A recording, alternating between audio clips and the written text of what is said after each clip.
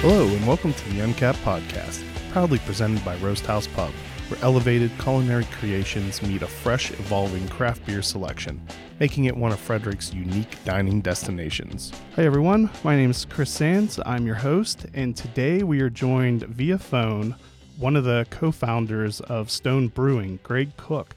Thank you for joining us, Greg. Hey Chris, it's great to be here.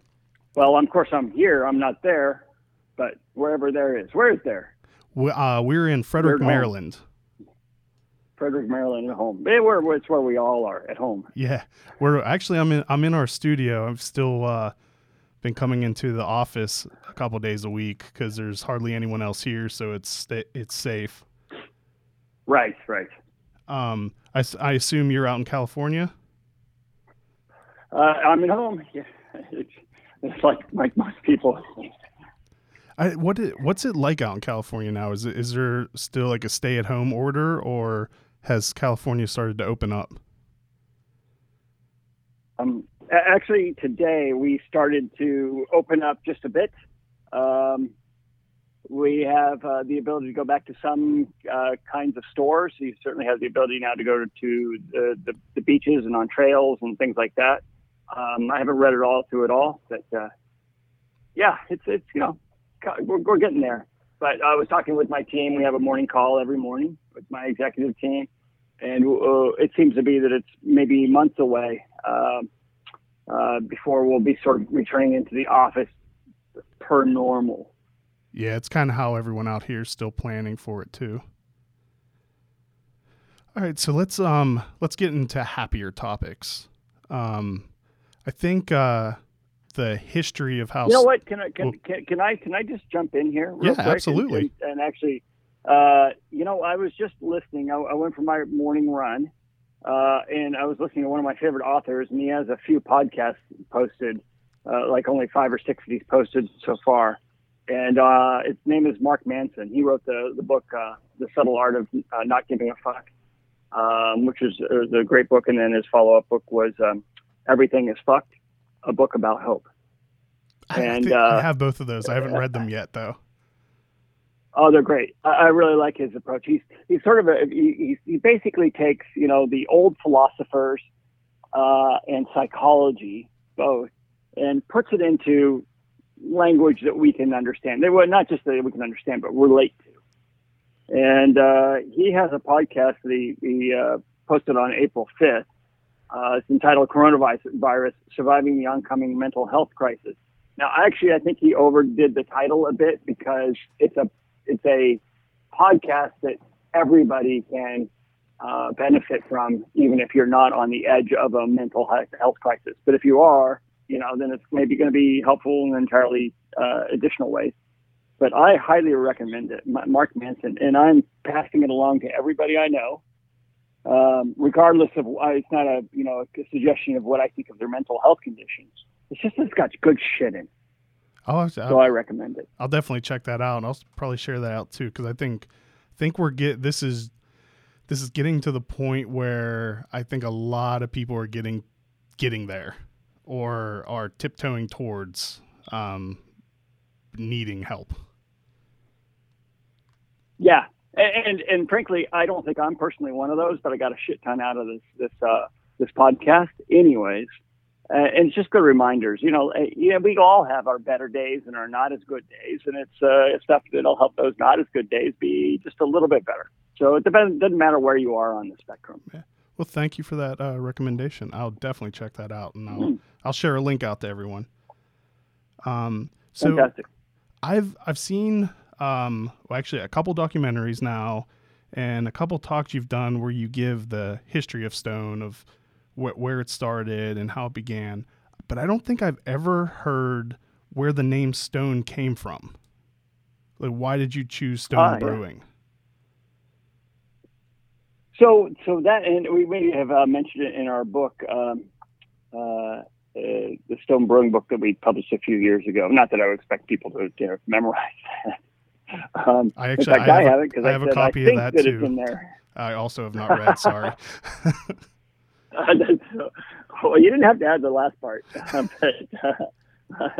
Well, Hey, I unfortunately have a stack of books that I have not gotten around to reading yet. Oh, that's okay. We only published like 8 years ago. But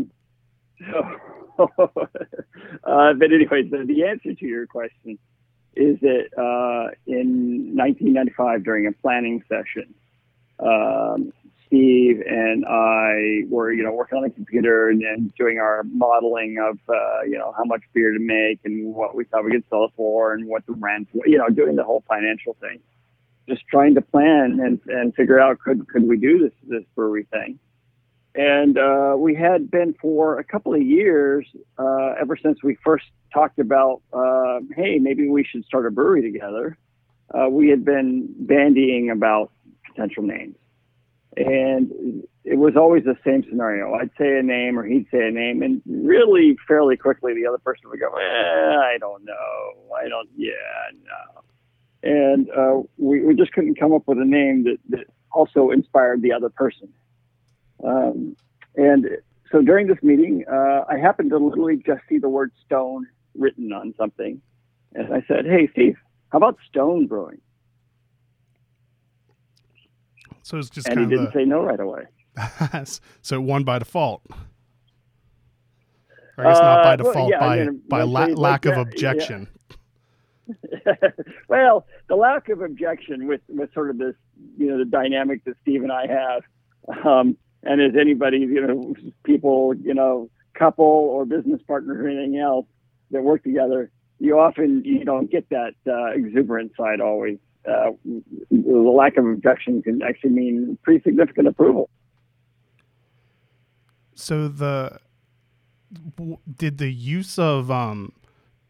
you already plan on using the logos of the gargoyle and things before you came up with the Stone name, or did you come up with the name first and then it evolved into what your personality and the image that you put out is? It was the latter. So as we started thinking about, okay, how do we represent Stone Brewing? And I started working with artists. I literally put up a flyer at the local community college near their art department or wherever on bulletin boards saying, looking for an artist, because we couldn't afford a professional one. In fact, I also interviewed some fairly professional artists, and they were just beyond our affordability scale. And I started getting, things back with the word Stone and like a big boulder, and that was it. And I'm like, oh, that's cool, but it's a little bit static, just a little bit, doesn't really tell you anything. And then I hit on the idea of a gargoyle, because gargoyles, traditionally carved from stone. They were a traditional European motif, and believe it or not, as we were in our very early days of conceptualizing of stone, we thought that we were probably going to be making more traditional European style beers. Of course, that quickly morphed into more of just our own style, which is a good thing, I think. But, and so, and they're sort of this timeless figure that wards off evil spirits. So it was a good way to project to people, hey, you should expect something different. And yes, I know it looks like a scary character, but the scary character is, it's fighting for the forces of good. And here's what it represents in our philosophy of, no cheap ingredients and no additives and preservatives and things like that, which were quite common in brewing. Not so much in craft brewing, of course, but people didn't understand craft brewing back then. Yes, so that's how it all morphed. So it's in 1996, not only was the beer revolutionary, but I would think that that imagery and everything in the beer industry would also be the same, where it's just way outside of the norm. Yes, it was outside of the norm. Well, we quickly got known for doing things that were pretty far outside of the norm. And I thought about that from the perspective, I was a huge beer geek and had been. That was the impetus for starting Stone. And Steve was a huge homebrewing enthusiast. And so it came from a very natural, passion-based place for the both of us. And as I visited small breweries and brew pubs, as I always did, Um, I would always talk with a brewmaster, and the brewmaster, it was a very common script, not that they were trying to run off of any script, but it was like, okay, imagine that I'm visiting a small brewery. I talk to the brewmaster. He can tell that I'm a genuine beer geek and really interested, and they're kind of interested in talking to me because they like people who are really into what they're doing, because that's why they're there primarily. And so I'd line up the little tasters of the beers, and it would usually be, okay, this is our golden. I have to do, the owner makes me do that one. This is our Irish dry stout. Yeah, it's good. I like it, but we kind of do it because we have to, because people want that style. Here's our amber lager. And each one of at least the first half of the lineup would be semi-apologetic. I do these because I have to, not because I'm really into that particular beer. But we need to make some friendly beers for the customers who are newbies. And then it would always be the one or two that they were excited about. Oh, here's this special limited release. I'm really excited about this. And I did these hops, and I use this method, and get the aromas, and that's where they would perk up. So I just had this thought, like, okay, how about if at Stone we just decided to only do the ones that we were personally into? What would that look like? What if we didn't do any quote unquote because we had to? And that's how we started out. What was your original lineup? So Stone Pale Ale was our very first one. And, admittedly, it bridged the gap a little bit, right? It was 5.4%, nice, deep amber copper color. It was 54 IBUs, so significantly bitter, especially for the time. And, it was 45 IBUs and 5.4% ABV. I just transposed the numbers there.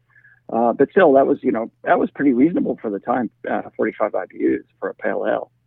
And then our second beer was Stone Smoked Porter, 5.9%. And then our third beer was Stone IPA. Fourth beer, Arrogant Bastard Ale, which came out a year. So Stone IPA, first anniversary, and Arrogant Bastard Ale came out in a year and 4 months into it, November 1st, 1997. Can I put in a quick request? Can you make Lucky Bastard again? Oh, I know. I love that beer. That was such a good beer. I so desperately love that beer. Well, I feel like you might know someone that could make that be made again. I don't, because we do things in a larger team now, and I don't get to do everything that I want the way that I want. Damn it. It's so unfair. It's called teamwork. It is. Are you kidding me? I didn't say back in 1996, well, I'm going to start this so that I can make team decisions and not always get away I want to get my way in 2020. But actually, it's a great model because we have such a great team. So yeah, set my ego aside. Not just my ego. Actually, it's not really my ego. Just set my desires, my personal desires aside, and go with the team. And, I get my way some of the time. I just have to convince. Yeah, I never was able to get much of Lucky Bastard because it was back when in Maryland, I had to stock beer stores to be able to find the different Stone beers that I wanted to try. Because it would sell out almost instantly anytime because all the allotments were really small. So, yeah, I really love that beer. The thing about the beer, and one of the reasons we don't make it anymore, two things. One, people didn't understand it. It's always a challenge. You can bring forth your very best and your very, very favorites. But if the consumers don't really understand it and gravitate towards it in a way that's sort of, you can make a business model or a business case for that beer, then it becomes a one-off or a special limited release, and that's it, because otherwise it sits and gets dusty on store shelves. As much as I like our go it our own way kind of a philosophy, you can't do it so much that you ignore the functional realities of the marketplace. Yeah, you still are a business that needs to make money and have a lot of employees that depend on you. Right, and you can't just be brewing beers that are intended for sitting on store shelves, not selling. Yeah. because then at some point they say, we don't really want any more. All right, we're going to take a real quick break to thank our sponsors. When we get back, I want to ask you about Steve's beer that got him into craft beer, because I know what yours is. So we'll be right back. You may have noticed something a little different in the Roast House Pub parking lot. They are now offering beer and food to go from their food truck. The food truck will be open starting April 3rd from 4:30 until 7:30. On Saturdays, they will open for lunch from 11:30 until 2:30, and then for dinner from 4:30 until 7:30. On Sundays, they will be open for lunch from 11:30 to 2:30, and then for dinner from 4:30 until 7. As you are aware, things are constantly changing, so make sure to check out roasthousepub.com and their social media channels for up-to-date information and menus. Idiom Brewing Company proudly offers a delicious variety of beers to satisfy the most discerning tastes, best known for their wide array of India Pale Ales, delicious fruited sours, robust porters and stouts, and crispy pilsners and lagers. Idiom Brewing Company prides themselves on continuing to innovate, utilizing new and or experimental hops, local ingredients, and unique flavor profiles. Unfortunately, you can't enjoy their tap room, which is located along beautiful Carroll Creek in downtown Frederick. Thankfully, you can enjoy their delicious beer to go and even have it delivered throughout the Frederick area. You can check out their menu options and place your order at idiombrewing.com. Make sure to follow them on social media for up-to-date options and hours during these ever-changing times. All right, so I've heard a couple times the story of how Anchor Steam is what got you into craft beer. What was Steve's first beer? I should know this. Hold on while I text him. Okay. I'm not 100% certain. I'm not 100% certain that I know this. So Steve is 6 or 8 years older than I am. I always forget. Not that it really matters, but he came into beer drinking and his formative beer drinking years, a little bit sooner than mine. I think maybe he had a chance to have some Valentine, although he may have missed that window on a functional level. I don't know. I should know that. I fully expected you to tell me that I should have read the book by now and I would know. Well, you should have, but that's implied. It is autographed, though. It at least is an autographed copy. Yeah, that's actually I've learned a thing with authors. There's some authors that will go into a bookstore and go to their section and open their books and one by one autograph every single one of them. And when I first learned that, I thought, oh, that's kind of cool. They're giving little Easter eggs for people to find. And then I learned, if the copies are autographed, the bookstore cannot return them to the publisher. That becomes, yeah. Well, mine was, your book is not returnable. I'm sorry, we cannot accept a return on that. Well, mine was a present. My brother-in-law just happened to be out in San Diego for a conference when you were having a book signing event. So he went and got me a copy and had it autographed for me. Okay. Well, it's people aren't above returning presents that they've gotten. Good point. Good point. If I remember correctly, in Beer Wars, you talked about that in the beginning of Stone, there were some touch and go times where you guys were really grinding and the outlook was looking grim. When was there a point where you were able to sit back and like a aha moment where you're like, wow, we made it? Without the sit back part, I couldn't say it so definitively as that. We had, it was more the moment where we're like, okay, now it seems possible that we might actually survive. Okay. But we haven't had quite the aha. I know a lot of people look from the outside and they think, Stone, it's, big and powerful, and those guys are printing money and everything like that. And like, and not just in the now times, which of course is challenging for everybody, almost no matter what, unless you're in conference, video conferencing or medical equipment. And it's, we have to fight every day. So we're not there. There's been months or maybe even a couple of years from the late 2010s, the late 2000s, where it felt like we were able to kind of we felt pretty full of ourselves, in a manner of speaking. But no, we still have to fight it, man. This industry is hard because every time you think you got it, something new is thrown up. There's somebody new nipping at your heels. Just like James Hetfield said, I like a quote from him. Says, everybody needs somebody to look up to or to challenge and chase after.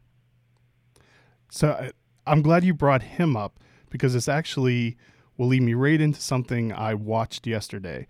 So I'd spent some time trying to find other interviews with you, which are surprisingly few of them.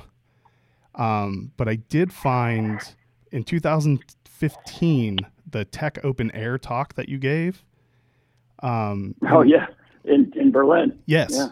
So in that talk, you mentioned, I think, a couple times that Stone has never made a Pilsner. And then you also talk about nothing close to a Hell's, and then list a couple other styles.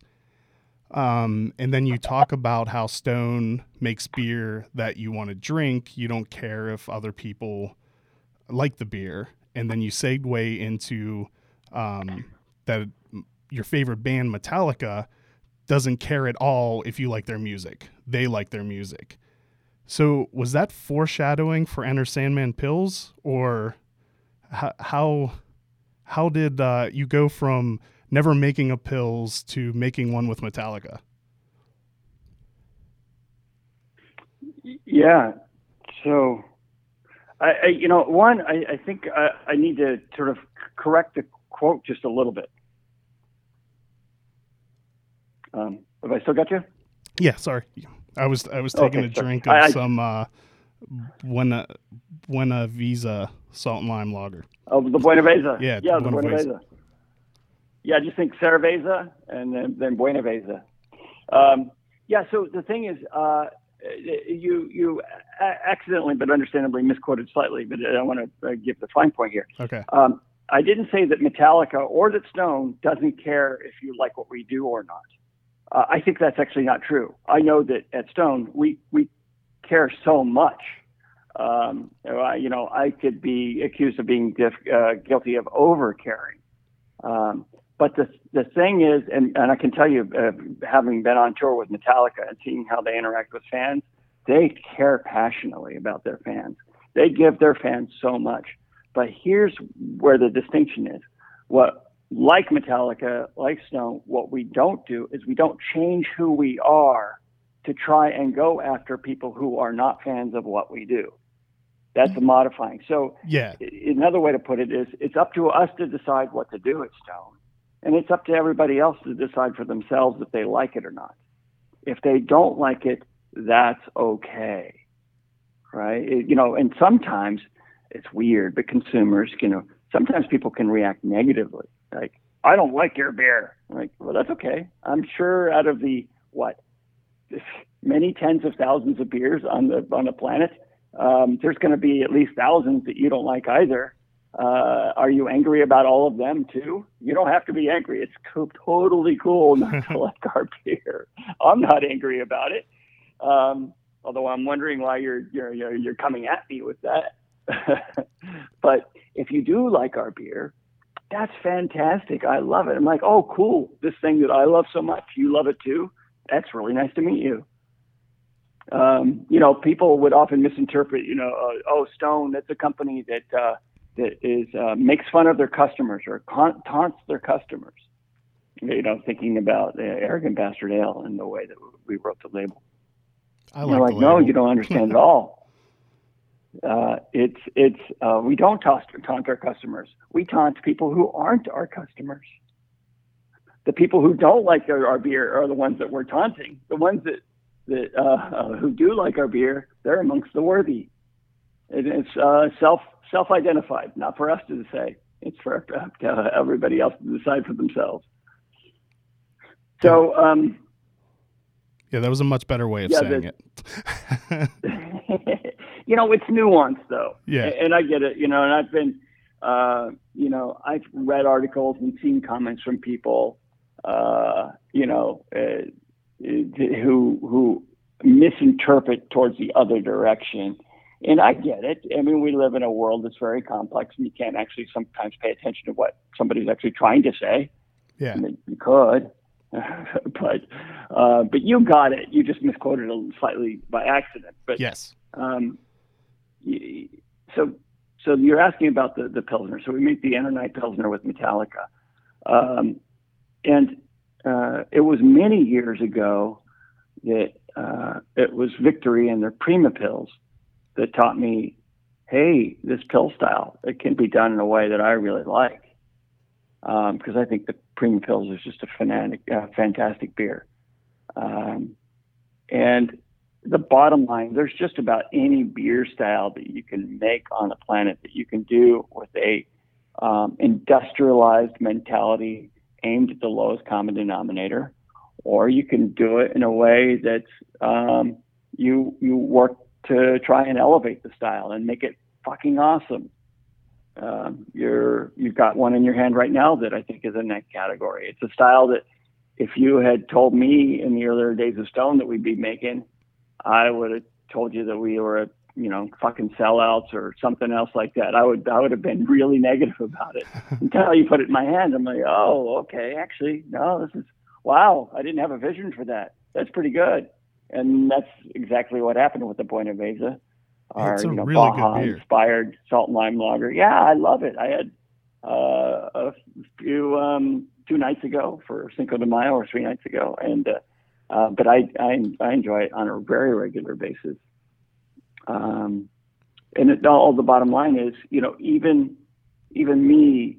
Well, I don't think for the last 10 or even 15 years have I had any attitude that I thought that I knew a damn thing about the beer industry and what could or couldn't be done in the world of brewing.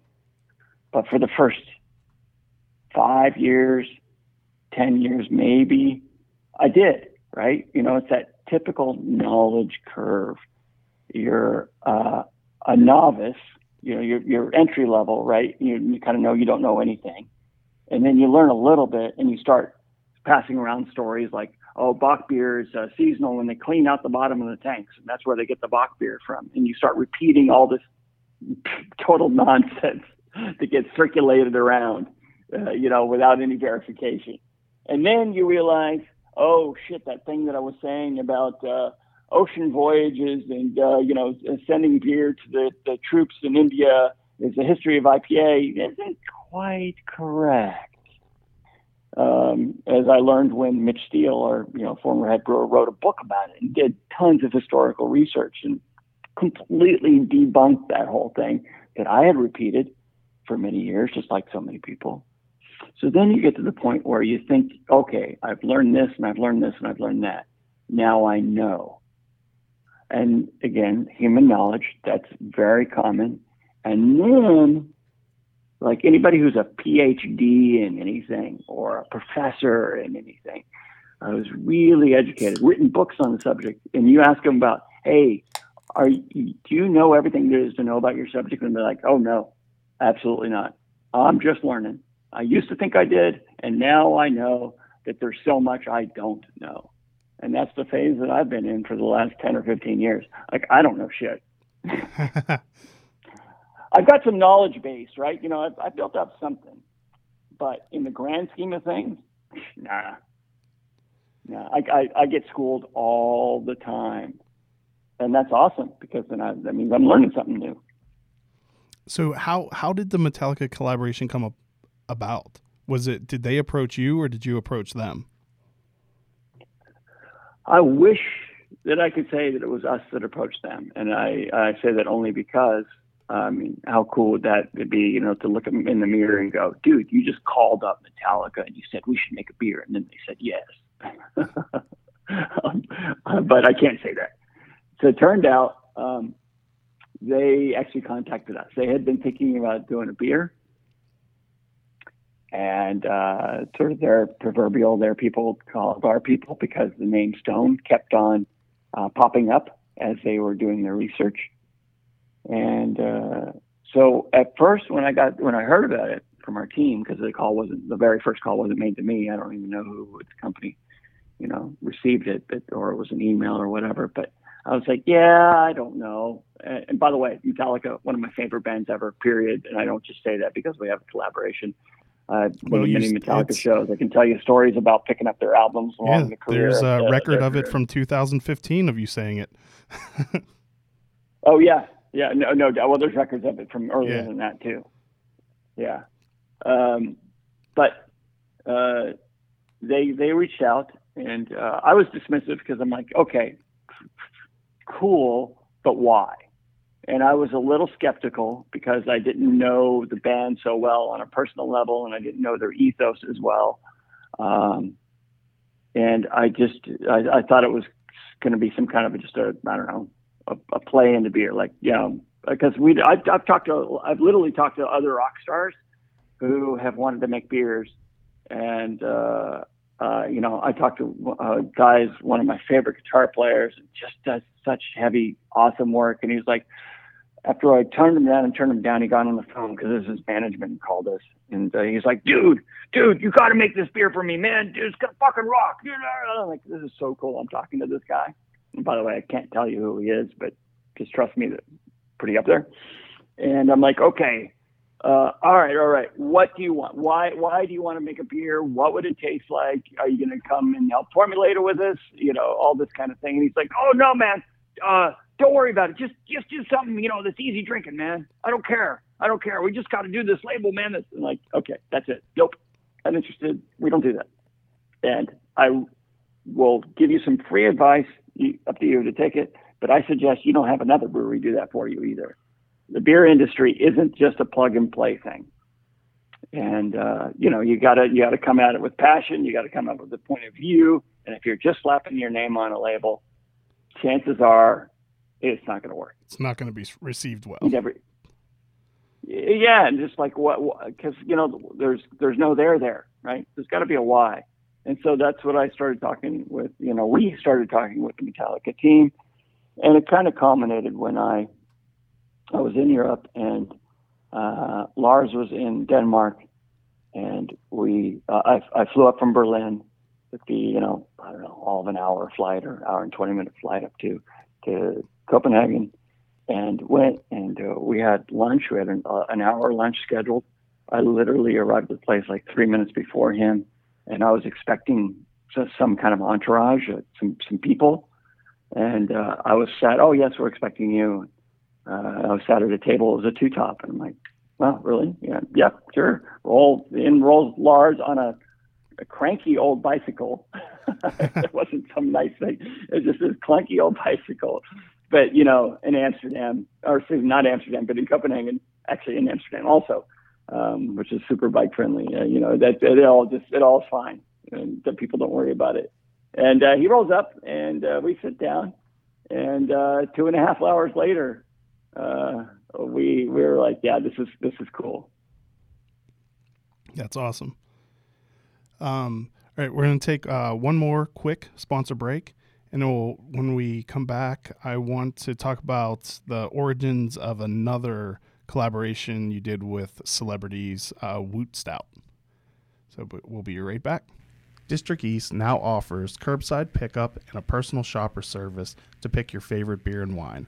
They're instituting a policy of social distancing by bringing your order to your car. Their hours of operation will stay the same. This is their small way of trying to reduce gatherings of large groups of people while still delivering the service their customers have come to expect. You can view their inventory at www.districteast.beer. To place orders, you can call 240-651-0500, as well as calling and texting 240-367-4961 and 240-367-4149. You can stay up to date with their offerings on all of their social media channels. Vanished Farmwoods Brewery may have to close their tap room, but you can still get their beer to go. They will be open for to-go beer sales of 4-packs and crowlers 7 days a week from 12 p.m. to 6 p.m. Please follow them on their social media channels for up-to-date information. At Vanish Beer on Instagram and at Vanish Brew on Facebook. All right, so how did Woot Stout come about? That was a fun one. So there's a pretty fair backstory to that. So for those that aren't familiar already, Woot Stout is a collaboration beer we make with our friend Will Wheaton and Drew Curtis of FARC fame, FARC.com. And so Will, and for anybody that might not know Will, started off as a child actor. He was the lead character in the movie Stand By Me. And then, of course, he was on Star Trek The Next Generation. And then in his adult life, he's become known as sort of a geek hero, I guess. I don't know what the proper terminology would be, but, he's a fucking just lightning fast, brilliant, witty guy. So smart. And anyways, he had reached out to me, to Stone, in 2000 and said, and just sent a blind email. He's like, oh, by the way, my old name's Will, and I discovered your beer drinking it on Amtrak. I just wanted to send you an email and tell you that I think it's really fucking awesome, and I love your beer. And my reaction at the time was like, oh, that's cool. Wait, Will Wheaton, do I know that name? Wait, is it that guy? What do you know? That's kind of cool. Turned out it was that guy. And we corresponded a little bit. And a weird thing of all weird thing, he ended up being shortly after our 1,000th email subscriber. Because remember when you had email subscription? Yeah. Yeah. That was your way to communicate with your fans. He happened to be our 1,000th email subscriber. And we became sort of, casual friends. He would come down. We opened up our bistro a few years later. He would come down with his wife and his adopted kids and have dinner. And a couple of times I would have dinner with them. And yeah, we just developed a nice relationship. He came down and did a book reading in our gardens at the Stone Brewing Bistro and Gardens in Escondido. We had a short-lived series called The Book and the Beer Club. And he was our only author that we got to show up in person. And we had 14 people show up for his reading. 14.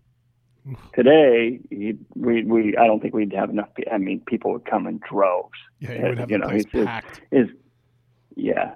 It was when early on his reputation, as he was shifting from, an actor who had had some very notable roles, but had been doing, less notable things in more recent years of his acting career, as he shifted into being a writer and being a blogger, very, very active blogger, and just his way with words is fantastic. And he developed, the second phase of his career.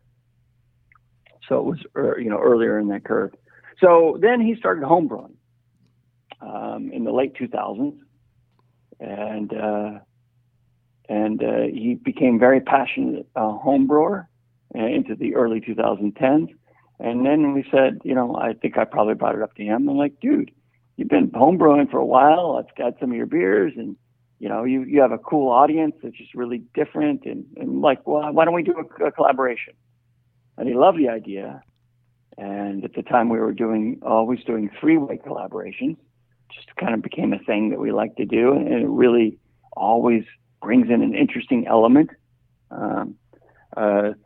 You end up coming up with different beers in a collaboration than you would just by yourself or even within your own company and your own brewing team. And similarly, when you do a 3-way collaboration, you come up with even, different ideas than that. So who knows exactly what would come out otherwise, but I know it's always fun. And so we invited Drew Curtis, who happened to be a mutual friend.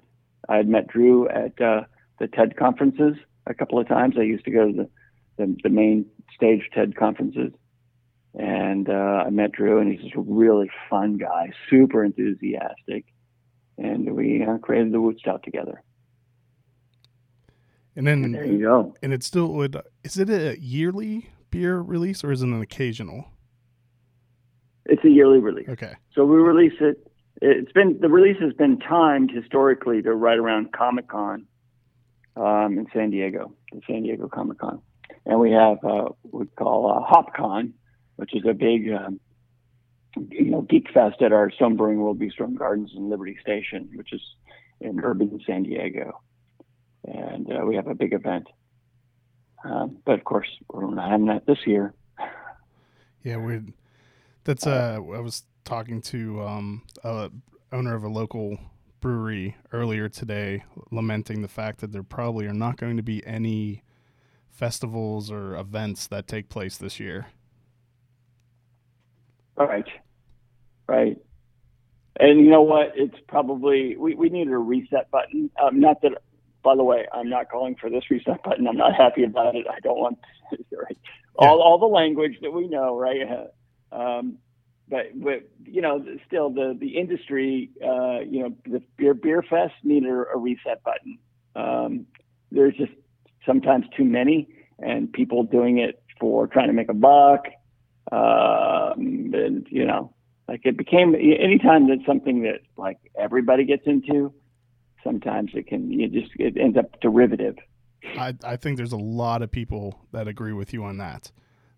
Once craft beer hit a certain level of popularity, and instead of festivals being in place to support brewers associations and stuff, and it started to become just a way for people to make a quick buck, there's just way too many of them.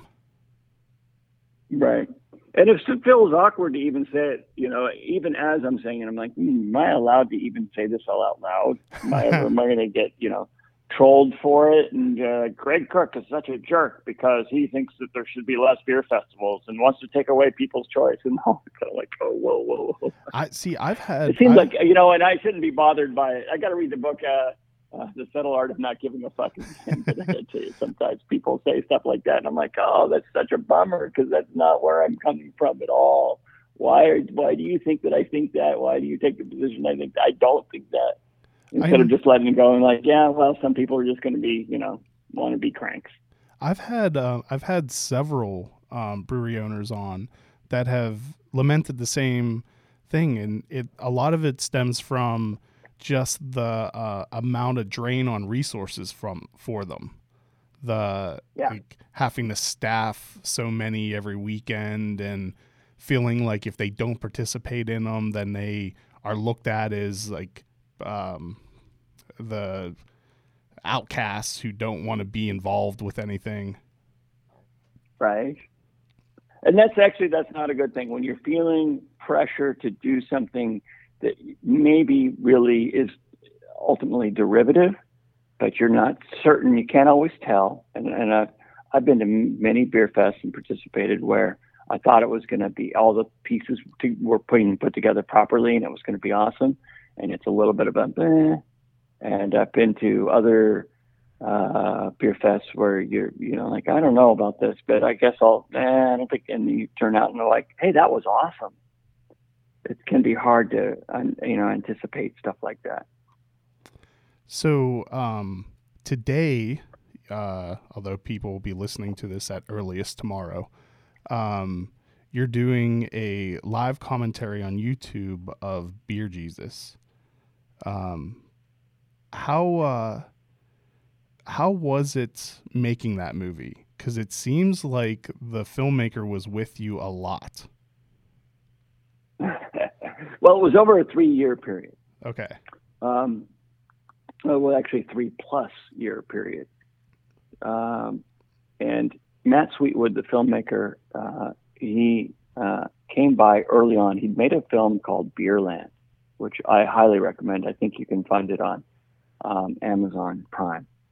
And it's a really fun look into some of the quirkier aspects of the German beer industry and some of the traditions that they have in small towns and things like that.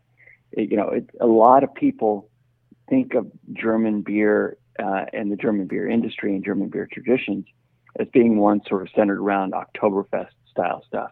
but there's such a range of traditions and styles and approaches to German beer and traditions.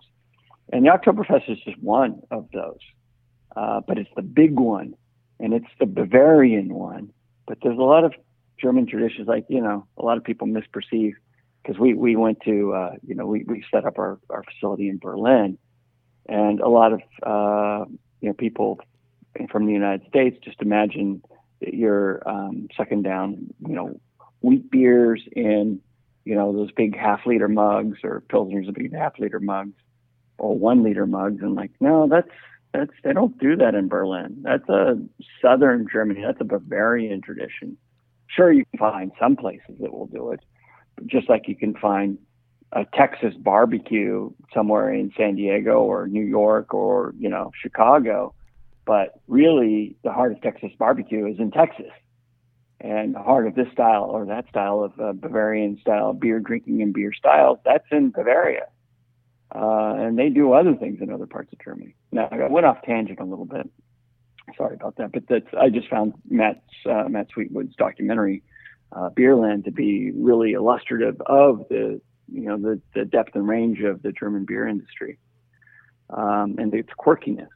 But he'd done that, and so he'd done that already. And a friend of a friend had introduced him to us, and he said, "Look, I'd like to, do some filming and come by and keep up with your progress." And my attitude was, I'd love to document this.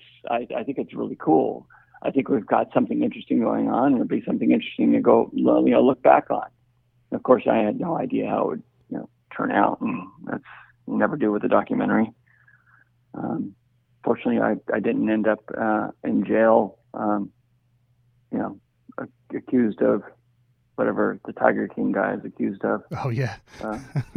Not that I'm trying to draw now. I'm starting to say this. I'm like, I don't really want to draw it. Yeah, there could definitely be a much worse unintended outcome. Right. Yeah, the thing is, the reason why Tiger King is so popular is it's a fucking train wreck. That's putting it lightly. And yeah, exactly. And while there's some tragedy and some pretty tough things, and mine's a little less of a Schadenfreude experience, although there is some in the Beer Jesus film.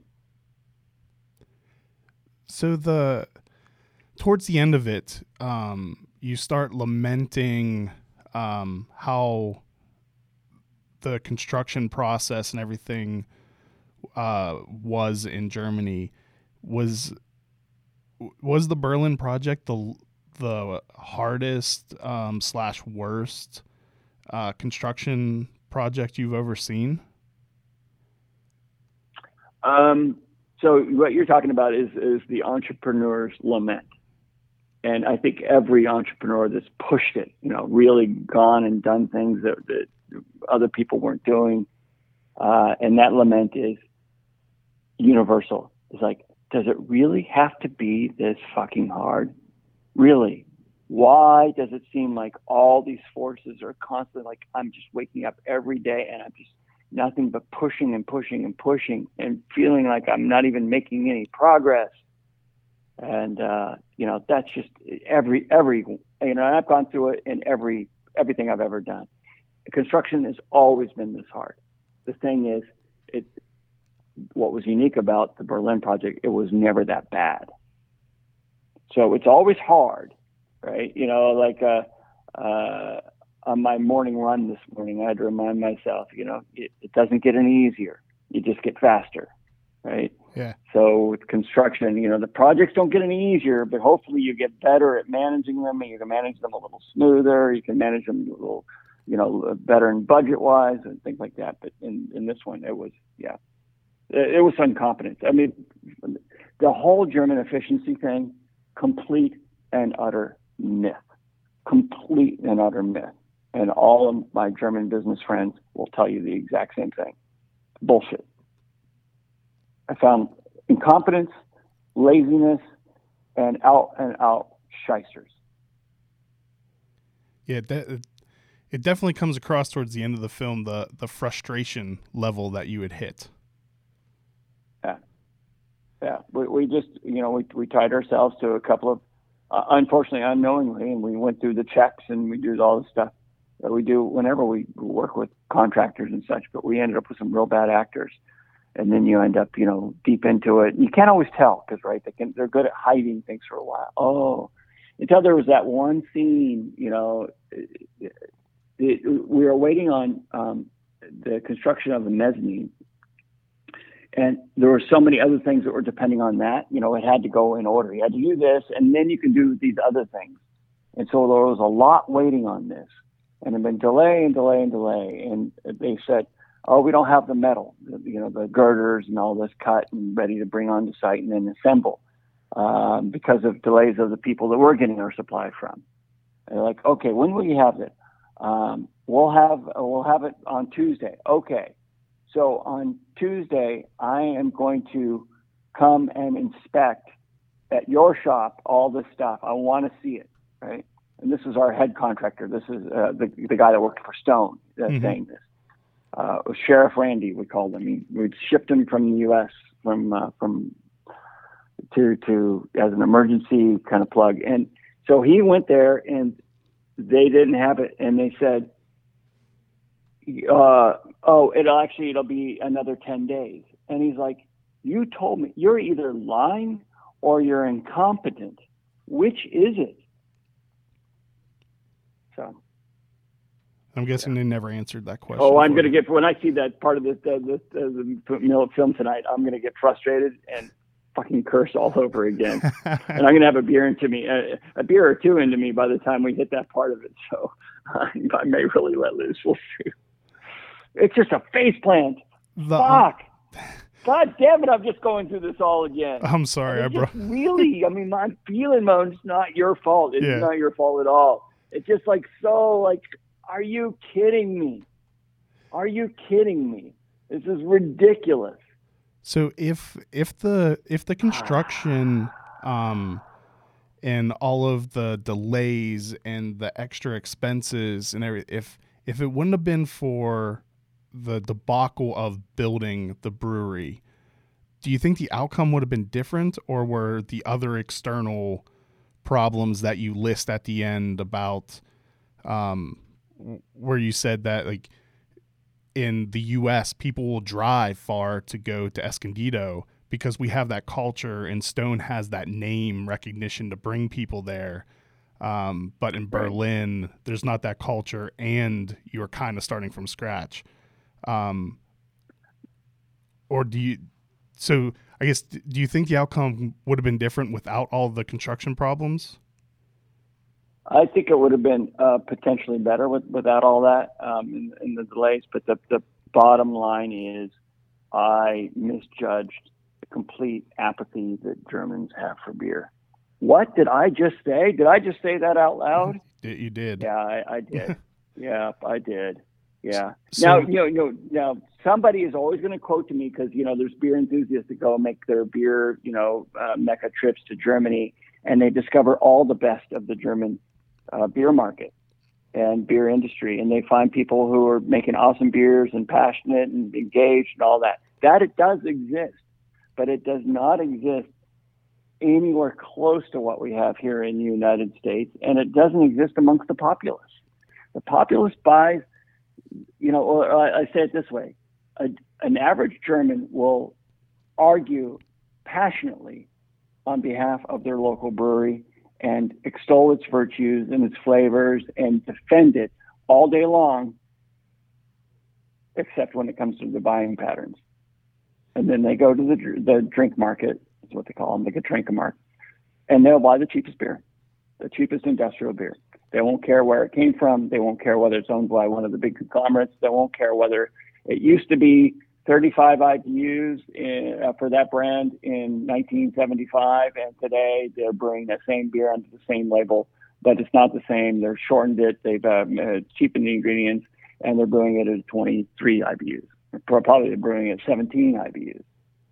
It's been a boiling frog. So there are, if somebody wants to take exception with my statements, they're taking exception for the 0.1% or the 1% of the market. But the 99% is people don't give a shit.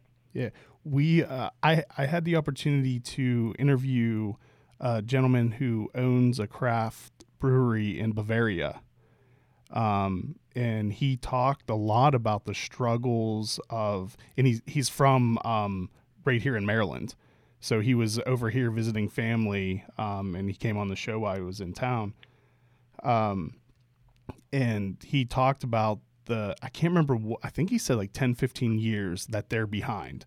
Like the education and the culture of craft beer in Germany, and especially Bavaria, is where the U.S. was 10, 20 years ago.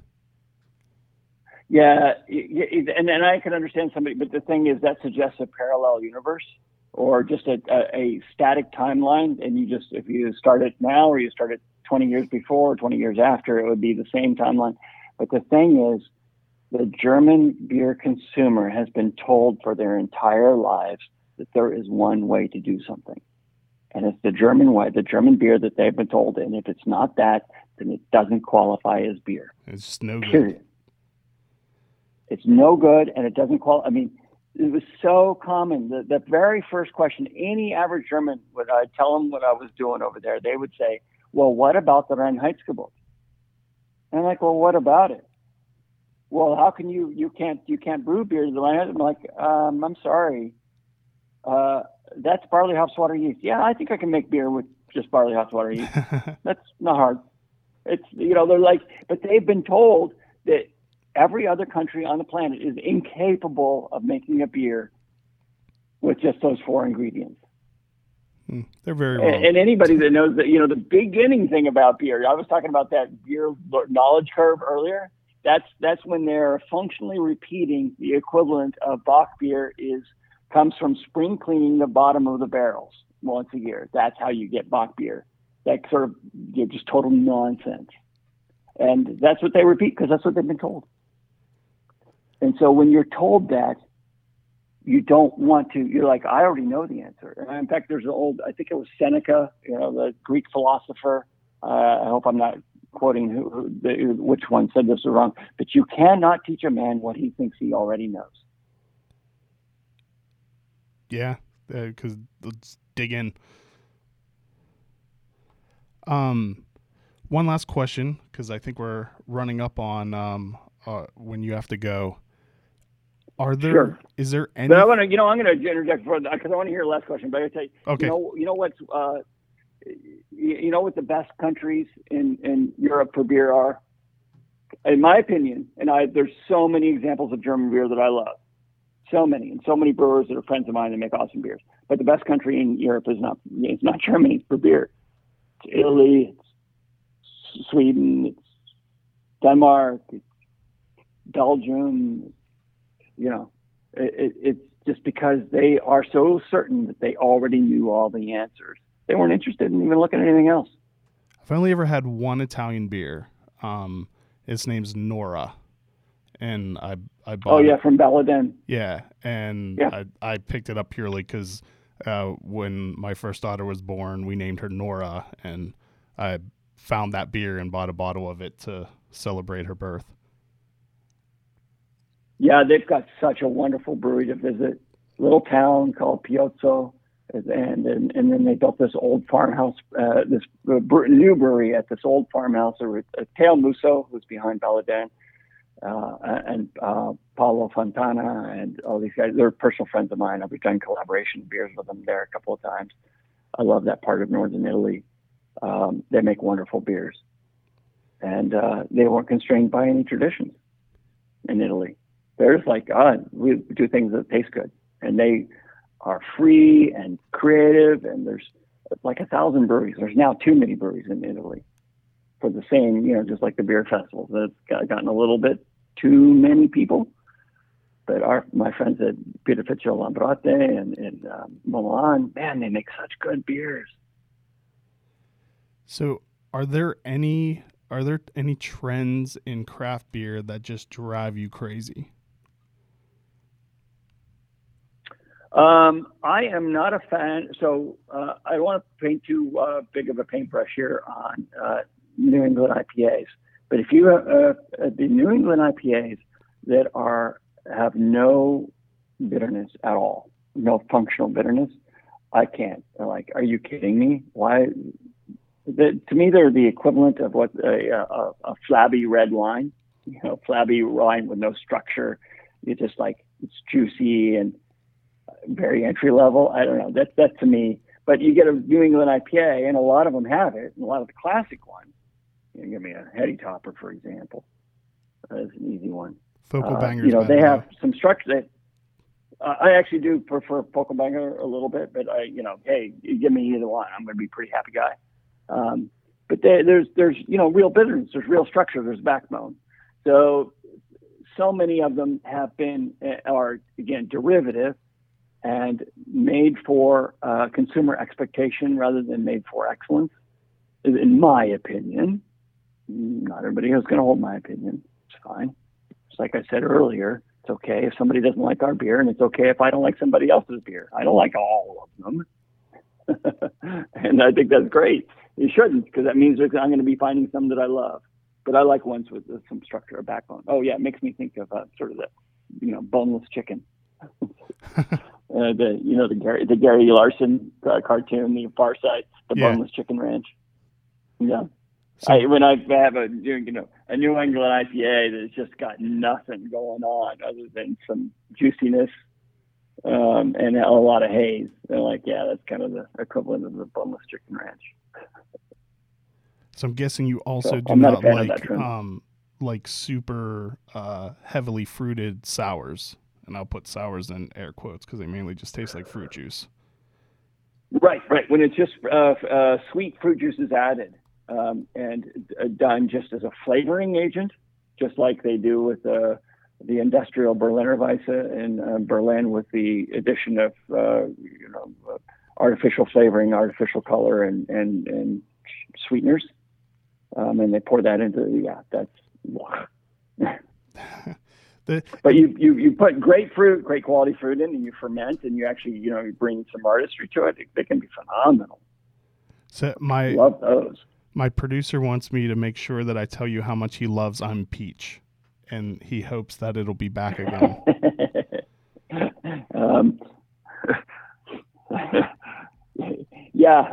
It probably won't be for reasons, but maybe we'll just come and, I don't know. We'll figure out a counterpart to it. But I'm with you. I love the beer too. Okay, I lied. I do have one more quick question. Why did you change Ruination? I just felt like I wanted to be updated. There's things that we know about brewing at Stone today that we didn't know, 5, 10, 15, 20 years earlier. And Stone Ruination IPA came out June of 2002.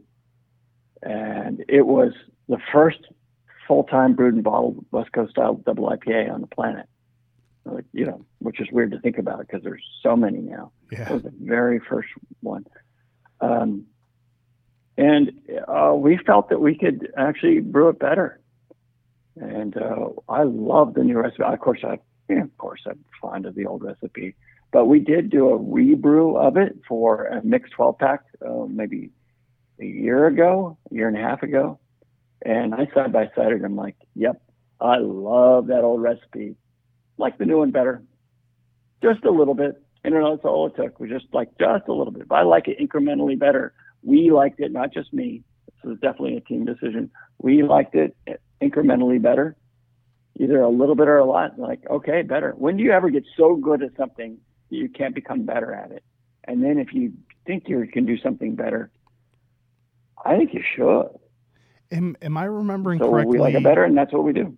Am I remembering correctly that Ruin 10 is what became Ruination 2.0, or was it completely different, or was it like a bridge? Completely different. Okay. So Ruin 10 is a triple IPA. Oh, that's right. Nod to the roots of, it was, of course, came out on the 10th anniversary of Stone Ruination IPA. I prefer the 2.0 also. One of my friends who lives out near the brewery that I went to high school with, that a lot of us staying in touch involves talking about Stone beer. He prefers the old one, so he wanted me to ask you why you changed it. That's good. I'm glad you have a preference. We need things in this world that we can debate and argue about and be passionate about. As long as we're not jerks about it, it's a good thing. Yeah, I personally like the new version. Yeah, I'm with you. Right, I think we're up on time, so I don't want to hold you up any longer. I know you have a lot more to do today. At least definitely to give commentary and swear a lot about Germans. I'm not swearing about Germany. I'm swearing about some of the mentalities that exist sometimes in Germany. Yeah, but you find a microcosm of. And by the way, if anybody can't make it or missed it by the time this podcast, you can watch the Beer Jesus from America documentary film on Amazon Prime anytime you damn well please. And will the live commentary on YouTube stay there, or does it have to be taken down afterwards? We are doing a broadcast live. It will not be recorded. Okay. Well, we may record it for our own internal archives, but it's not. It's not. It won't remain published from that point. It's just a one-time live thing. Okay. Great. I want to thank you so much for your time. I really appreciate it. I've been a fan of Stone beer forever, and you are one of the breweries that got me into craft beer. Oh, super cool. Super cool. Thank you for that. So I want to just say cheers, and thank you for your time. Yeah. I've enjoyed the convo. Thank you. Uncapped is brought to you with support from McClintock Distilling, Maryland's first and only organic certified distillery. They are well known for their award-winning gin and are rapidly growing a name for themselves for their Matchstick Bourbon and Bootjack Rye Whiskey that have both won double gold at international spirits competitions. You can visit them in historic downtown Frederick along Carroll Creek for tours and tastings.